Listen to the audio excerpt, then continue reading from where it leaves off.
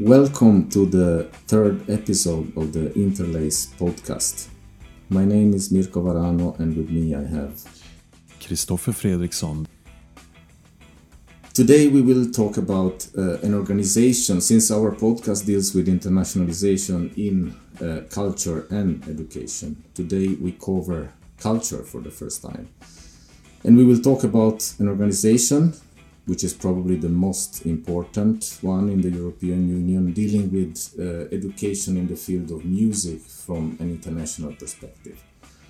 So, Kristoffer, I know that you've been involved in the organization. What is your experience with them? The short name of the organization is AEC, and I will not make an attempt to say the full name. However, the AEC is not the only organization within higher music education, but the far most important with its more than 300 member institutions. AEC works for the advancement of higher education in the performing arts, mainly focusing on music. It does this based on 4 pillars, and it's enhancing quality in higher music education, fostering the value of music and music education in society.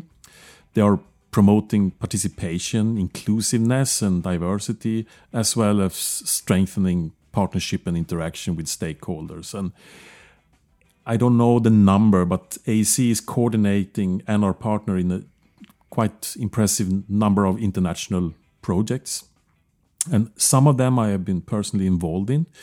But I think I will let Sara Primitera, who we will call in a few minutes, she's the event and project manager at the office in Brussels. She will talk more about this and give a deeper presentation of their projects and activities. So in our introduction, we covered already the European university networks, or actually I should say university networks in general, and their nature and why they exist. We had the second program about the European Association of Universities, which is very global. But, and Pam told us what are the benefits of being partner of that huge global organization. But what are the benefits of being part of this organization, since you have been involved in it personally? A key benefit of AEC membership is the possibility to connect with all the institutions working with similar ambitious challenges and concerns. And AEC provides a wide range of offers and communication channels through which all the member institutions can share information with each other and find suitable partners with whom to cooperate. On their website, they also have a function for job vacancies. AEC also works as a think tank. It functions as a platform to inspire each other and to exchange ideas among those who wants to shape the future for the sake of music and the arts and culture education. So I think AEC has a very important role within higher music education to play. And AEC also representing and advancing in the interest of higher music education sector at the national, European and as well as an international level.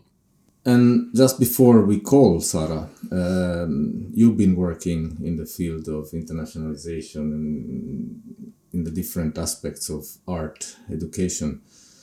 What is your direct experience with these, and what are the main specific aspects that differentiate this field from the other fields when it comes to internationalization? We could make a podcast about this question in itself, but I'm really excited to have Sara online, and I know she's waiting. So let's call her, and she might be able to answer that question. What do you think, Mirko? Yes, let's do it, and then if it's not enough, we will have a podcast where I interview you. So let's call Sara.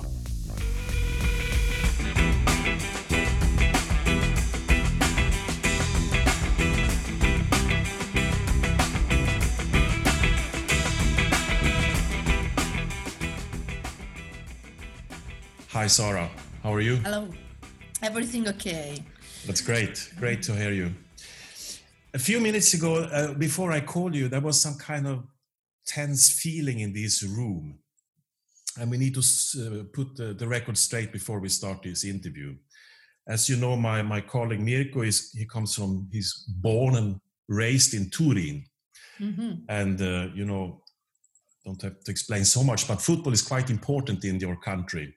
Yes, it is. And so to have some kind of relaxed feeling in this interview, we need to know what team you support. Aha, well, my family supports the Juventus, I have to say.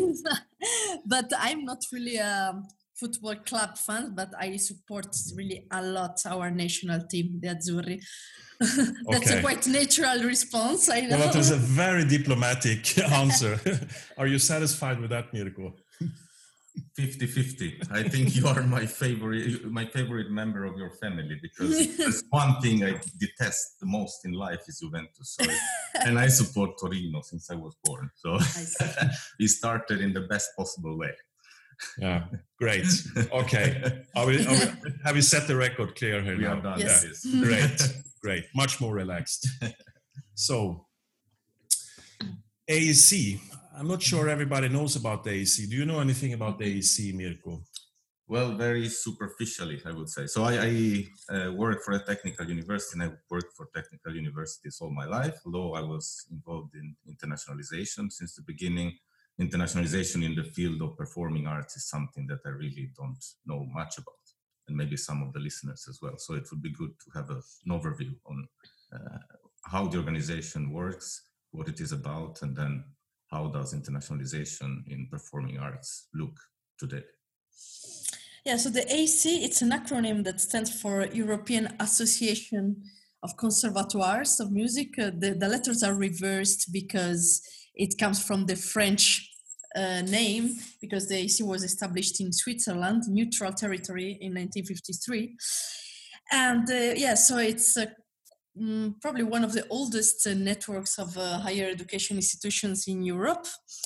And it's about putting together directors, teachers, international relation coordinator of higher music education institutions. So, because the teaching of music at high level, it's kind of at the university level, so tertiary education. So there are a lot of collaborations going on, projects. We do advocacy at European level. We promote, of course, internationalizations. And what does it mean, internationalization? Well, first and foremost, the Erasmus program, of course, and the music institutions are also part of it. So music students can, like all the other students of other kind of disciplines, can go on exchange with this program over Europe and beyond. But there are also other regional programs. For example, the Nord Plus in the Nordic countries. There are programs in the Eastern Europe, some Mediterranean ones. So there are a lot of exchanges going on between institutions delivering music education at high level. So they said Erasmus, other programs, but also a lot of projects. And to carry out these projects, people need to meet. Need to discuss, need to have common guidelines, common tools, share experiences, share practices. And this is what the AEC provides, a platform for the constituencies of these institutions to meet, to discuss, and to start up projects for the innovation of the sector, for the innovation of music education. So we are the promoters and the facilitators of many projects in the field, and actually many developments of the field that were carried out in the past decades they came out of AEC, from the collaboration that the AEC was able to establish between institutions providing higher music education in Europe. I think we have a quite clear picture here. I know that some years ago, you started a Creative Europe Network project called Strengthening Music in Society. Please tell us about this. It's quite a big product as far as I know. Yeah. What is the objectives? Yes, maybe I should start from the beginning of 2000 when the AEC started applying for funds at the European Union. Before it was, we were funded by Erasmus, because Erasmus was funding networks of higher education institutions. But then Erasmus stopped funding networks. So as our sector is in between education and arts, we decided to try with Creative Europe. And we got funds in 2014 for a project called Full Score. And now for this new one since 2017, which is called AEC, Strengthening Music in Society. It's quite difficult to pronounce. And the idea is to look at music and music education in a broader sense. So not only from an internal perspective, but also from an external perspective. So what is the role of music and music education in society as a whole? So what institutions providing music education can give to society? So in this project, we have several working groups working on different themes. Looking at society, development in society, so what we can bring to society, what society can bring to us.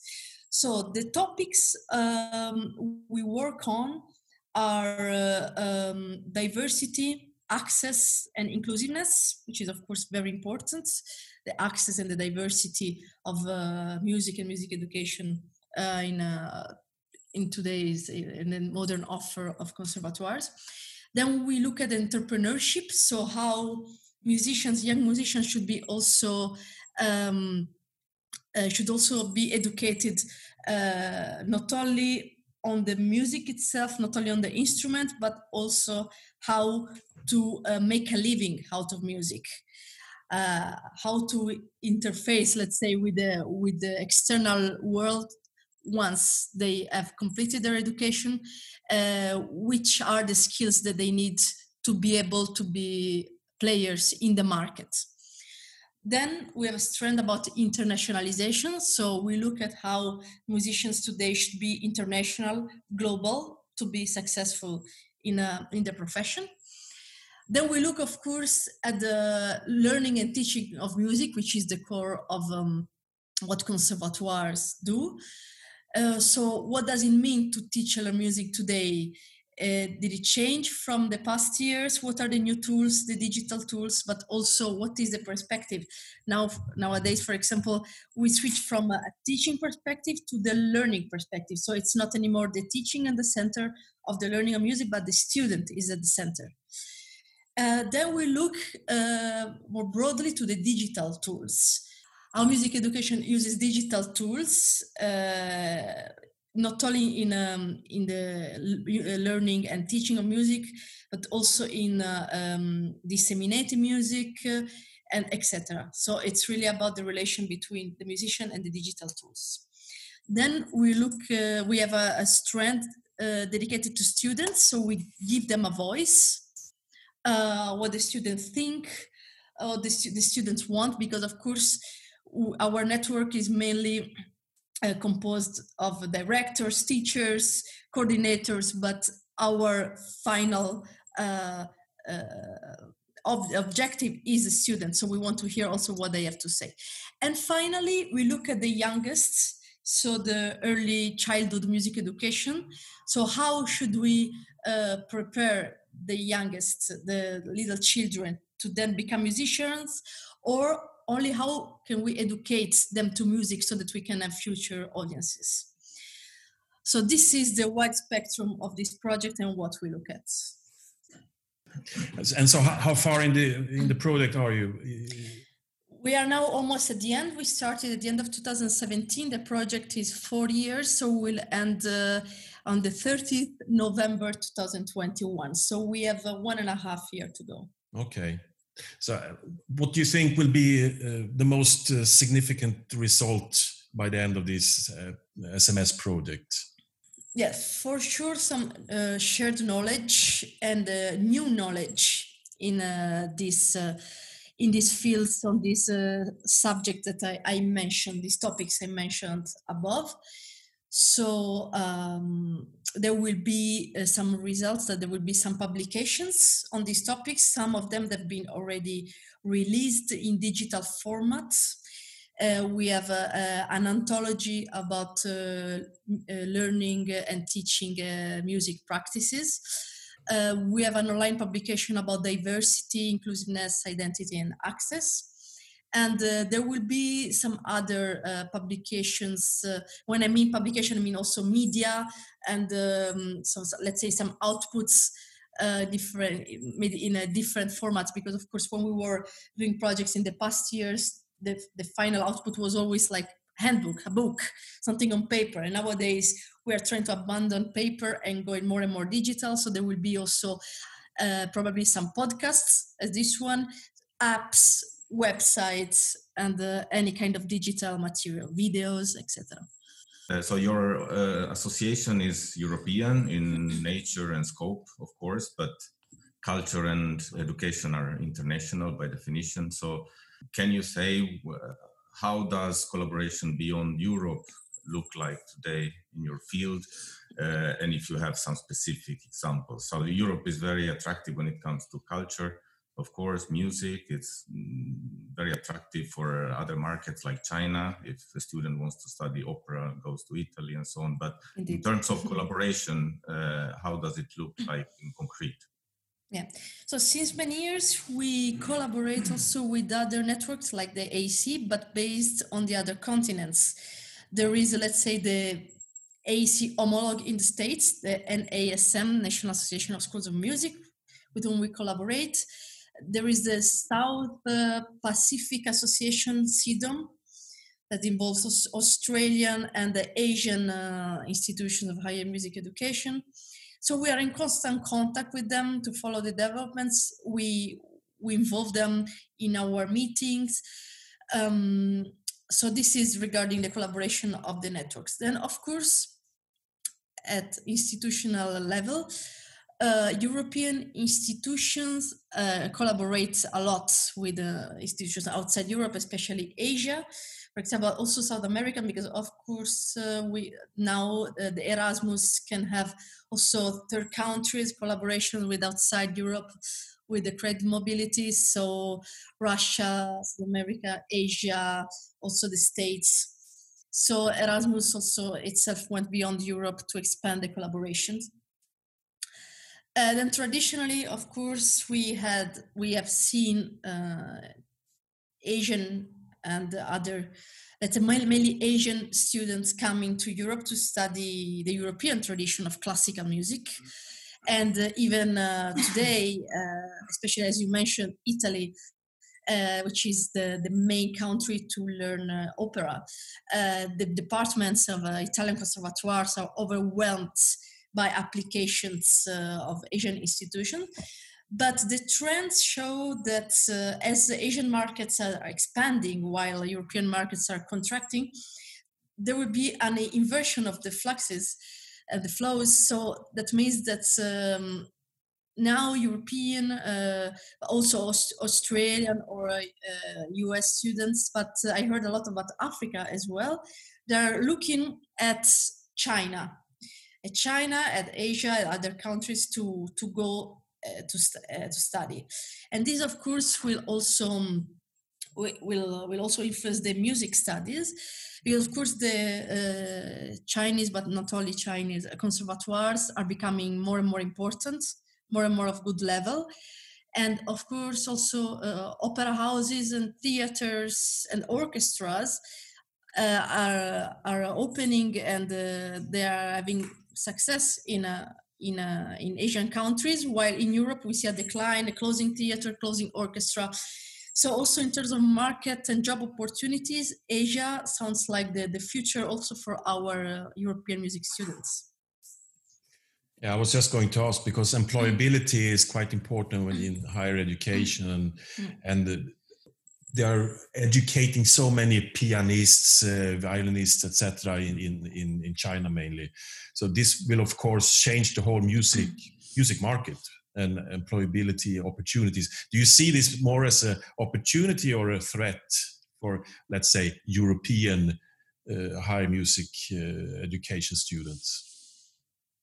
Of course, the number of classical music students that have been educating in China is really huge. I read once that there are like 70 millions piano students in Asia.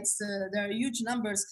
Of course, when you need to compete for fewer and fewer orchestras with this mass of fresh graduates coming from Beijing or from Chinese conservatoires, then it becomes more and more difficult to get your job in Europe.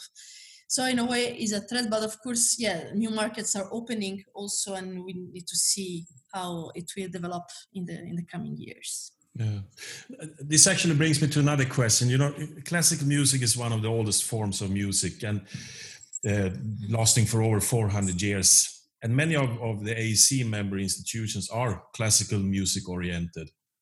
And I read an article some days ago in the National Endowment for the Arts, it's from the USA, where it says that classical music performances and attendance have decreased dramatically the last 5, 6, 7 years. Do you see the same trend in Europe? Do we educate too many classical musicians? Yeah, maybe the question should be reversed. Maybe it's not that we educate too many classical musicians, but we educate too few people who know and appreciate classical music. That's the main problem, because of course, if you don't have an audience, there is no job for musicians. Yeah. So maybe the key would be to educate the audiences to classical music, so that our classical music students can have an audience in the future. Then is this something you work on within the AEC? Do you yes. have this kind of discussion, or?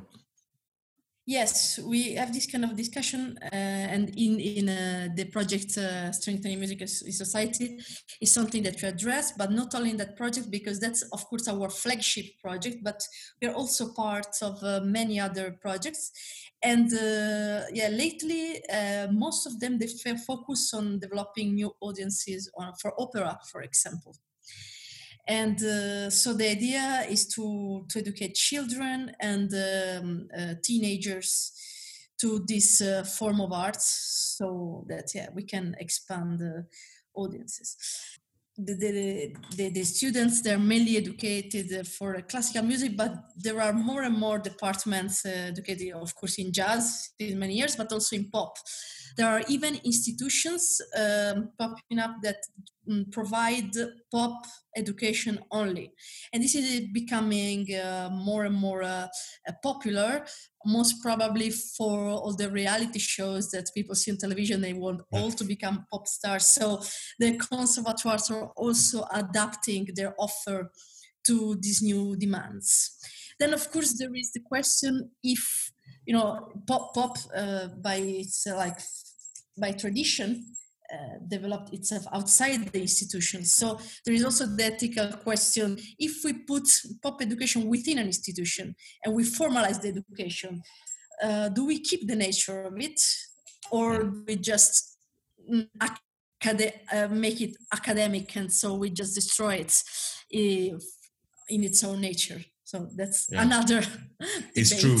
I mean, we will never see a hip hop program, I think, because that it goes against. It comes from the streets. Yeah, exactly. Exactly. Yeah, most of this culture were born as a counterculture against the academic culture. So once you then put it inside, then you have some ethical problems. But of course, in our project, Strengthening Music in Society, the strand dedicated to diversity is also to integrate diverse cultures and diverse kind of music in the conservatoire. So there is a kind of an effort to try to get inside the conservatoire all these other kind of music other than classical. And I have a question. Although we refused to have programs about the pandemic, you cannot avoid asking a question about the pandemic nowadays. And universities started looking inwards to when this happened. Internationalization has been affected heavily. But not everybody understands the different fields are affected in different ways. So I work for with technical universities. Of course, we were prepared. We had the technology, the skills, the capacity. Students were already studying online pretty much. But not everybody understands that there's a difference to keep on keeping the internationalization activities alive for technical universities, engineering, and other fields. But when it comes to performing arts, probably it's not the same to move everything online and learn opera via Zoom. And how does this look? What has happened in practice, if you had some feedback, and how do you think this will work in the future? Because we will have to face these possible crises also in the future. So let's say that digital learning and distance learning has been on the table since many years, also in higher music education. But at that time, that time until February, that was just an option. There were kind of an experiment and added things to the normal offer, which is, of course, in person, one-to-one tuition, the teacher being with the student, even, let's say, touching the student to help, because of course the music act is also a physical act, so it needs to be, if not as much as dance, but still there is a physical element in it. So the presence is very important, and of course the sound, the natural sound that is produced naturally is not the same as the sounds in the digital form. So there have been projects and going on about distance learning using several technologies, very, let's say, complicated technologies that deal with sound, with latency. There are several systems. There is the most famous in our field is called LoLa, because it's a low latency system that helps playing together distance with the lowest possible latencies. But there are also other systems like Polycom, for example, and many others. So those have been used so far, but just for experimentation. But suddenly, the distance learning was just not just an option. It was like a must, because there was no other way to continue to educate music students now with the pandemic. The problem of these online and very sophisticated tools is just that they rely on very expensive and big equipment that normally is kept in the institutions themselves. So suddenly, even all this experimentation weren't useful anymore, because the students were at home and the teachers were at home and they couldn't go to the conservatoire. So we also started to have them, to look at what was available in the market, for example, Zoom or Skype or any other tool that is normally used by those who were making online events, but just conferences, just to speak. So there was the problem of the sound, how to make the sound work online with everyday tools. So with the PC we have at home, with the microphone of the computer, with our mobile phones. Of course, it was difficult. There was some resistance at the beginning, especially from the older generation. But at one point, there was just a choice of not to do anything, stop for, I don't know, many months, or trying to do something. So they tried, and we collected some practices that are on our webpage. There is a list of tools. And for example, Zoom was one of the most used one, because you can adjust the sound and keep the original sound so that it's you can have the best sound possible with the everyday technology that you have at home. Of course, it's not ideal. This is just a temporary solution. But if we want, we can see also the positive side of it, because we were forced to make an experiment that otherwise we wouldn't have done it. So in a way, we are prepared for the next, let's say, pandemic, but also students and teachers acquired some new skills that they didn't have before the pandemic, and they can use even later. Also, for example, I mentioned Zoom because this is for synchronous tuition, but we need to not to forget that there are also tools for non-synchronous teaching. For example, making videos, send it and then give a feedback. So students learn, for example, how to do videos in a good way. And they had to learn, because if they wanted to keep on studying and getting feedback, they had to. So there are a lot of skills that were developed in this month, and that students and teachers will use again in the future. Like in other fields, this has turned into an opportunity also, because new techniques and tools were developed that might be inclusive for students who don't have the possibility of being physically mobile or don't have the means for any reason. But have you heard anything about the impact that this might have on physical mobility from your members? Are they already considering reducing mobility, or are they experiencing difficulties in having students applying for study abroad, or universities who are not so willing to receive students on campus in the next future? So we didn't see a decline in applications. That means that the students were kind of optimistic that this would be over after the summer. But the institution themselves, some of them in some countries, for example, in the Netherlands, they are quite reluctant and quite pessimist about the exchanges in the next semester. And some of them decided to stop the exchanges for next semester. And so that means that they have two choices. Those who decided not to have physical exchange, either they postpone it to next semester, or some of them, they are also thinking about the online version. Of course, in my opinion, this is not ideal, because of course, when a student goes into exchange, there is not only the learning and teaching involved, there is a human experience of living in another country, of experiencing another institution, meet students from other backgrounds that you would not have with a blended, let's say, with a virtual mobility. But there can be some solution about blended mobility, for example, so that part of the mobility is online, and if then the situation improves, they can maybe travel. So this is for the moment what is envisaged as a possible solution. But at the moment, the situation is quite confused and not clear, and very different from country to country, from institution to institution. It's also difficult to collect information, because they change all the time. So if today we collect the information about which institution they still welcome students next semester, this can change next week. So it even doesn't make much sense. So it's a very difficult situation where advanced planning is not possible. And we need to see. We stay a little bit in the digital world. I know that the AEC launched a few years ago a project called European Online Application System, or EC, as you say, for mobility among higher education, music education. Tell us about this EC system. Yeah, this is, yes, as you said, it's a project which it has been developed in the framework of all this digitization of the sector. So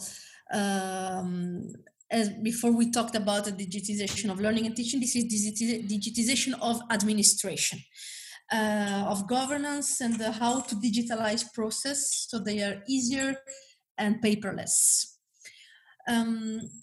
This came from the fact that, many years ago, Erasmus was just a bunch of papers, a lot of papers exchanged via post with this, in our case, CDs were sent from one institution to the other, because of course very important parts of the selection in the music studies is about the audition. So students to be selected need to be auditioned. We need to listen to how to perform, to see if they are up to the level of our institutions.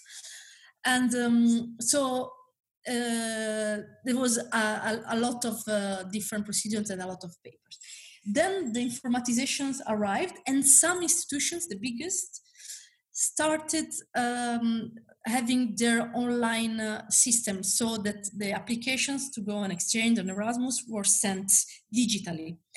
But so that brought to an even more complicated situation with paper, with several systems, and this created a lot more work than before rather than less. So our member institutions, our international lectures coordinators, asked the AEC to create one system for everyone, where all the applications incoming and outgoing for all institutions could be exchanged in only one place. So we started thinking, there were working groups about that. They thought at first that a common deadline was necessary, but it was impossible. We tried to make an experiment. It was impossible to find a common deadline for applications for all conservatoires. So we said, okay, let's do another thing. Let's do a system where everyone has its own deadline. So we create a new working group, and we found a company based in Estonia, which is the, let's say, the digital hub of Europe.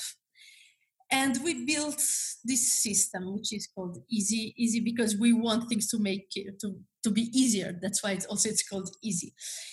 So we started at the end of 2016 with 40 brave institutions who wanted to try to be in this system. Of course, the beginning was difficult because it was something completely new, is unique. And then today, after 4 years, we have 90 institutions all over Europe and about 4,500 applications exchanged every year. And this is a unique experiment. It doesn't exist in any other sector as far as we know, because this is a system which is multinational and subject specific. So that's why it's so special. And now we open also to other arts institutions, because of course the core of the applications is, as I said, the audition, so the audiovisual material. And of course also other art disciplines, visual arts, theater, dance, etc. They also base the selection of their students on the work of arts. So the system can be used also to apply for exchanges in other art fields, and that's why it's becoming successful and it's expanding more and more. Yeah, interesting. One of the cornerstones in the new Erasmus program for next year is digitalization. How is EASY integrated in this ecosystem, or how does it work? Yeah, so the Commission in the past year developed several digital tools. The online learning agreement, for example, which is the main document for the Erasmus exchange. They developed an Erasmus app for students to apply, they developed a dashboard, and they developed also protocols for several different systems to communicate. And of course, now in the new Erasmus program, they propose, if not impose, a roadmap for the digitization of the Erasmus procedures using their tools and their protocols. So EASY is now from actually these very days, we are starting the implementation of the Erasmus Without Papers protocols, which is why it's a bit technical. They develop these APIs, which are some interfaces protocols, to make the system speak to each other. So we are now implementing this so that EASY can speak with other systems and can interface with the digital tools provided by the Commission. Let's see how it goes. Yeah, easy, I guess. Easy, hopefully easy.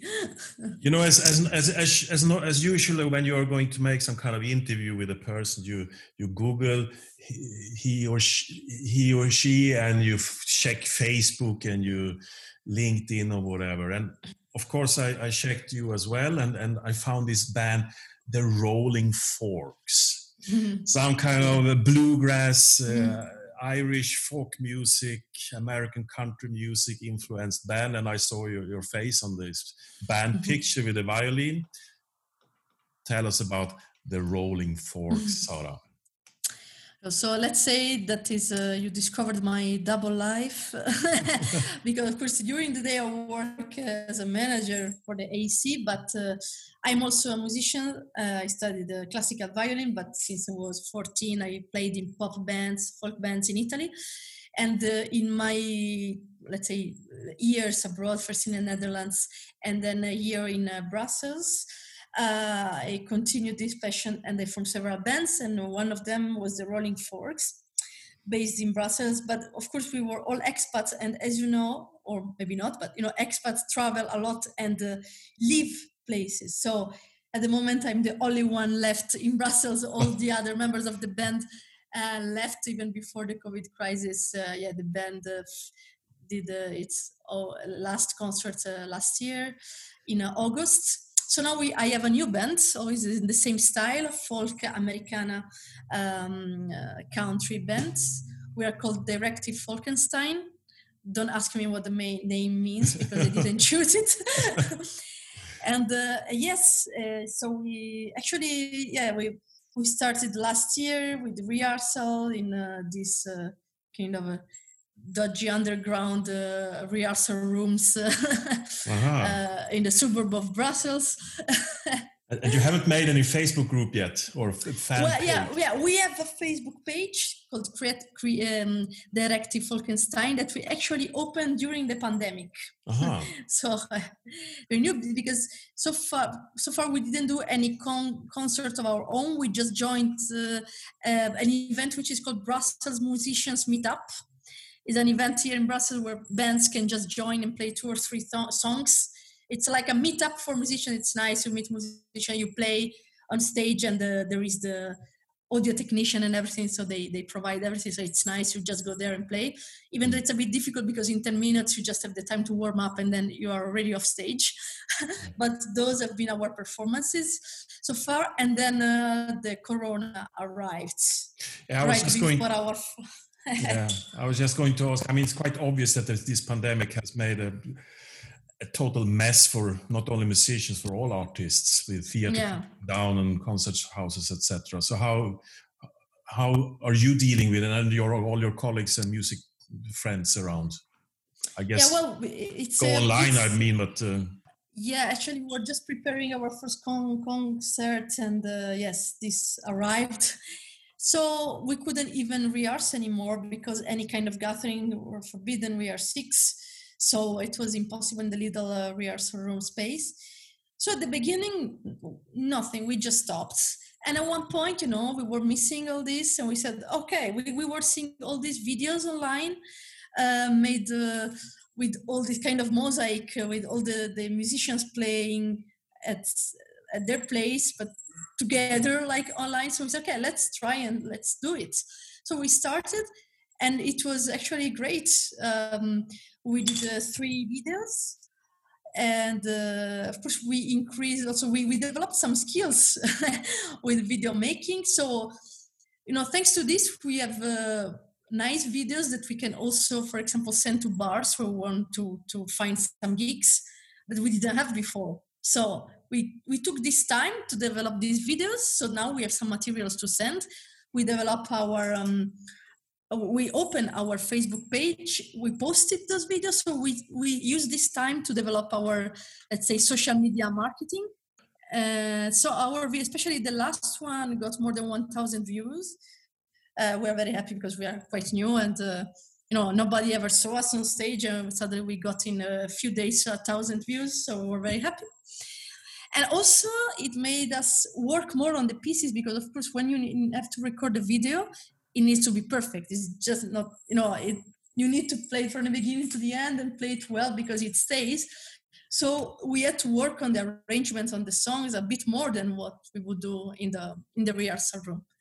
So it was actually good. And now the lockdown has been lifted, so we can meet, and we started again the rehearsals. And thanks to the online contacts, we didn't feel like we haven't played for 3 months together. Sara, thank you very, very much. May I ask one last question? Yes, please. Before we close, I thought of it so that we make also some promotion. But about still back to the organization, association you represent or coordinate. If you had to address a higher education institution in the field that is not yet a member, how would you convince them in one sentence, or what would you tell them that the main benefit of being a member is? What can they expect in concrete? Well, the main benefit is to be together, to develop together, and advance together. Because for an institution alone cannot do what many institutions together can. And by looking at the others, by collaborating with the others, by sharing practices, you develop your own institution, and the AEC can provide a platform for it. So for the development of higher music education institutions. Thank you. Thank you, Sara, so much for taking your time. Thank you. Stay healthy, wash your hands, and Yes. Yeah. Thank you. You too. Bye. Thank you. bye. Bye Thank bye. you.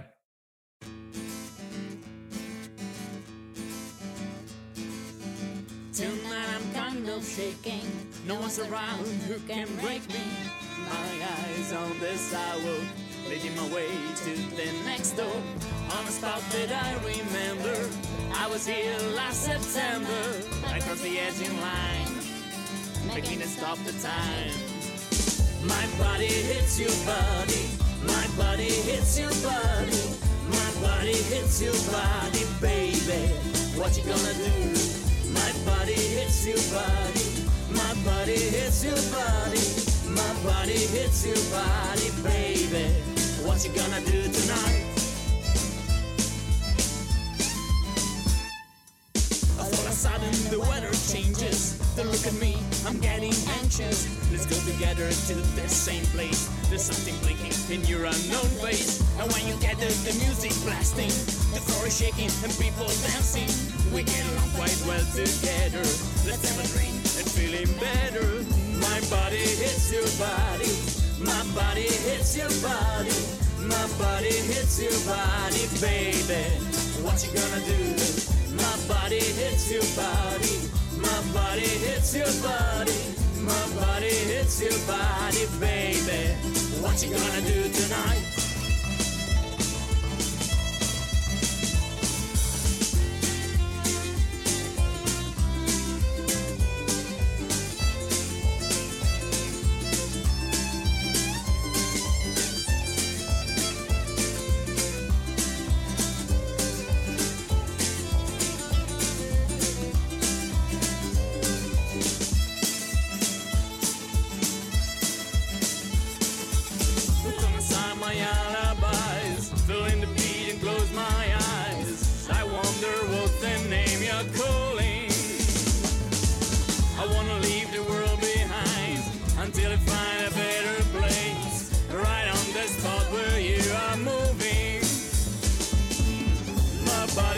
Your body, my body hits your body, baby. What you gonna do? My body hits your body. My body hits your body. My body hits your body, baby. What you gonna do tonight? What you gonna do tonight? Tonight. What you gonna do tonight?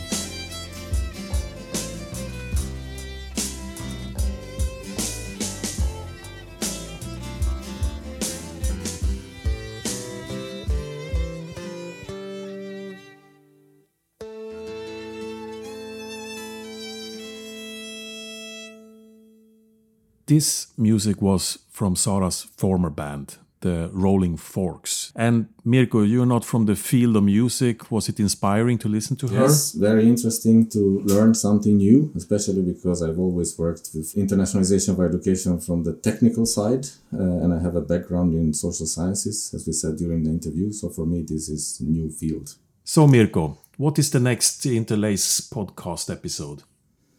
Well, in the next episode, we will cover one of our main target groups, which is students and alumni, and we will have Pavan, an Indian citizen who moved to Europe thanks to an Erasmus Mundus joint master degree program, and who is actually currently living in Europe because of that and residing in Norway as Norwegian citizen. So we will listen about his success story. So, for those of you who wants to follow the Interlace podcast, please check interlacepodcast.com or our social medias on Facebook, Instagram or Twitter. And thank you very much for listening to this episode. Thank you and stay with us.